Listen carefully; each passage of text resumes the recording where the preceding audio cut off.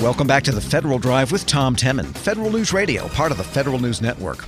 Widespread insecurity and corruption, weak police, slow economic growth, those aren't the ingredients for a strong nation, but that's what characterizes Afghanistan, with which the United States has a complicated and hard-to-extract relationship. Joining me with highlights from the new high-risk list, the Special Inspector General for Afghanistan Reconstruction, John Sopko. Mr. Sopko, good to have you back. It's a pleasure to be here, Tom. You have issued the SIGAR high-risk list in Afghanistan to the new Congress, and it seems like one of the factors affecting the whole situation is the ongoing negotiations among Afghanis and the Taliban and the United States. Tell us what's going on here. Well, sure, Tom. That's a good place to start because this year's list is different than the prior high-risk lists that we've issued.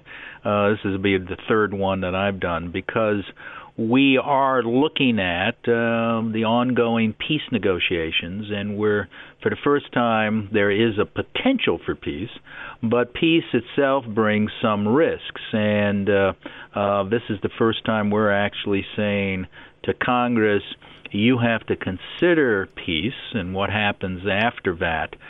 We call it the day after. Look at the day after and start planning for what happens if there is a successful peace negotiation.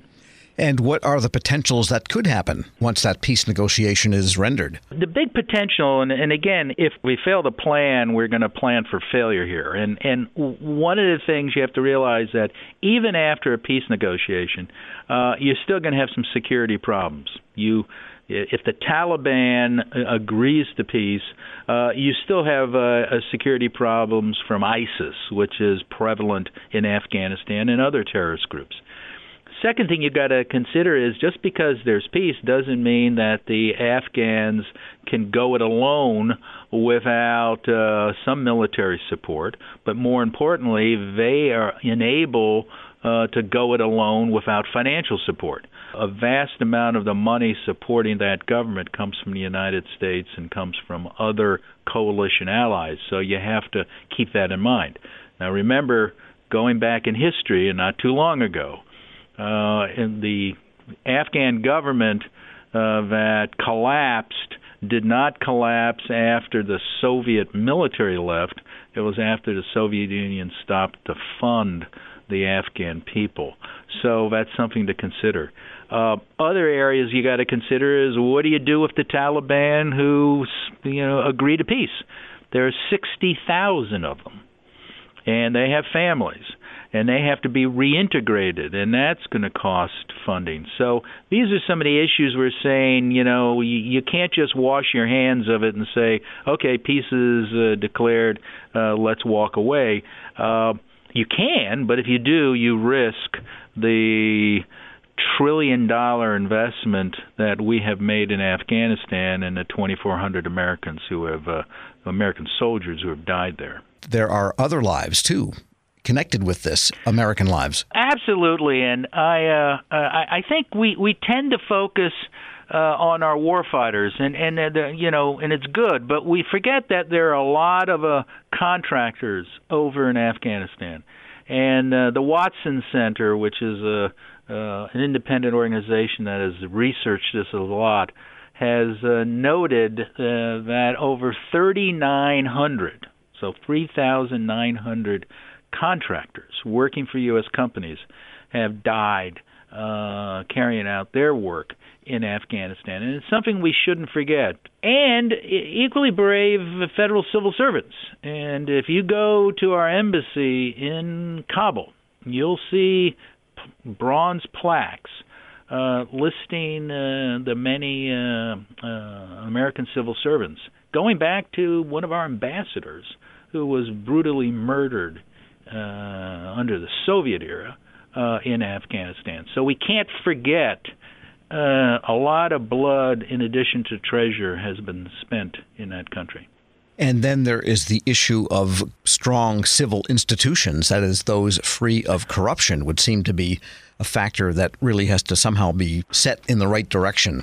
Yeah, you're absolutely correct, Tom. And that's one of the things that I think people, and again, we want people to start thinking, the problems that we've identified, my office has identified, the GAO and other agencies have identified, don't miraculously disappear, like a puff of smoke, just because a peace treaty is. So you hit one, corruption. It's endemic. It's one of the reasons why the Taliban has persisted, is because the Afghan people are turned off by their central government because it's so corrupt. There's no rule of law, or very little rule of law.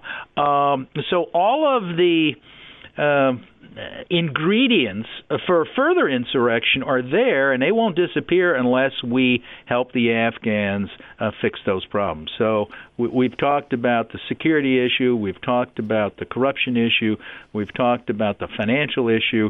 There's another issue which we've devoted a lot of time, money, and effort, and so have the allies, and that is improving the lives of women and girls. And that's at great risk. The Taliban was not known for its openness and its democratic and humanitarian views toward women. It's one of the worst places in the world to be born female under the Taliban rule. And it's still not that great, but we have made some advances. And that's at risk if we don't plan for how do you protect those women's rights after a peace negotiation. We're speaking with John Sopko, Special Inspector General for Afghanistan Reconstruction. And with respect to women's rights and women's basic treatment, without rule of law, what recourse does a woman have, even if new law or some kind of a new set of statutes did protect women and their rights? If there's no strong civil institutions, it's just a piece of paper. Well, that's very true. I mean, I'm old enough, and I think a lot of your audience remember the wise words of a former president, President Reagan, who talked about when we were dealing with the Soviets, trust but verify. And if we're going to trust the Taliban, we have to make certain we can verify that all of the advances and all of the success, and there has been some success in areas in Afghanistan, aren't put at risk. And the other one, which we highlight, has to do with oversight.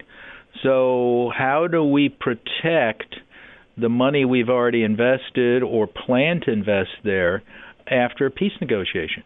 If, let's assume, part of the peace negotiation is that we draw down our troops and draw down our USAID officers and State Department officers, how do we protect that money?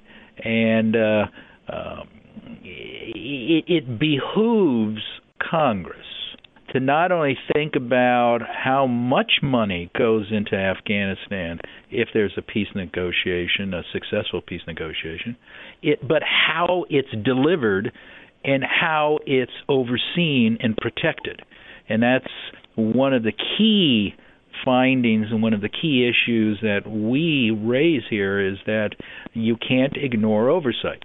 Because if you ignore oversight there, and remember, this is one of the most corrupt countries in the world, we have a history of that, so we know it. If we don't carefully watch that money, it'd be like you might as well just pile it all up in Massoud Circle. And I know there's some of your listeners who have been to Afghanistan. They know where Massoud Circle is. So just pile up all those Yankee greenbacks and burn them for all the use they will have and utility they will have for the Afghan people and the American taxpayer. John Sopko is Special Inspector General for Afghanistan Reconstruction. Thanks so much. Thank you. It's always a pleasure. We'll post this interview along with a link to the high-risk list at federalnewsnetwork.com/Federal Drive. Hear the Federal Drive on demand. Subscribe at Apple Podcasts or Podcast One. Still to come on Federal News Radio, the Census Bureau waits in suspense while Mommy and Daddy argue over whether to leave in a controversial decennial count question. But first, when it comes to finding IT and cybersecurity talent, the Justice Department tries to leave no stone unturned. It's the Federal Drive with Tom Temin, Federal News Radio, part of the Federal News Network.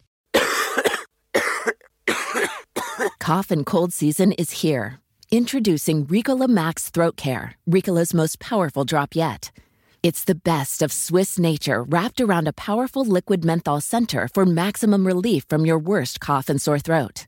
Maximum nature for maximum relief. Try the new Ricola Max now, available in the cold and cough aisle. Ricola. It's in our nature.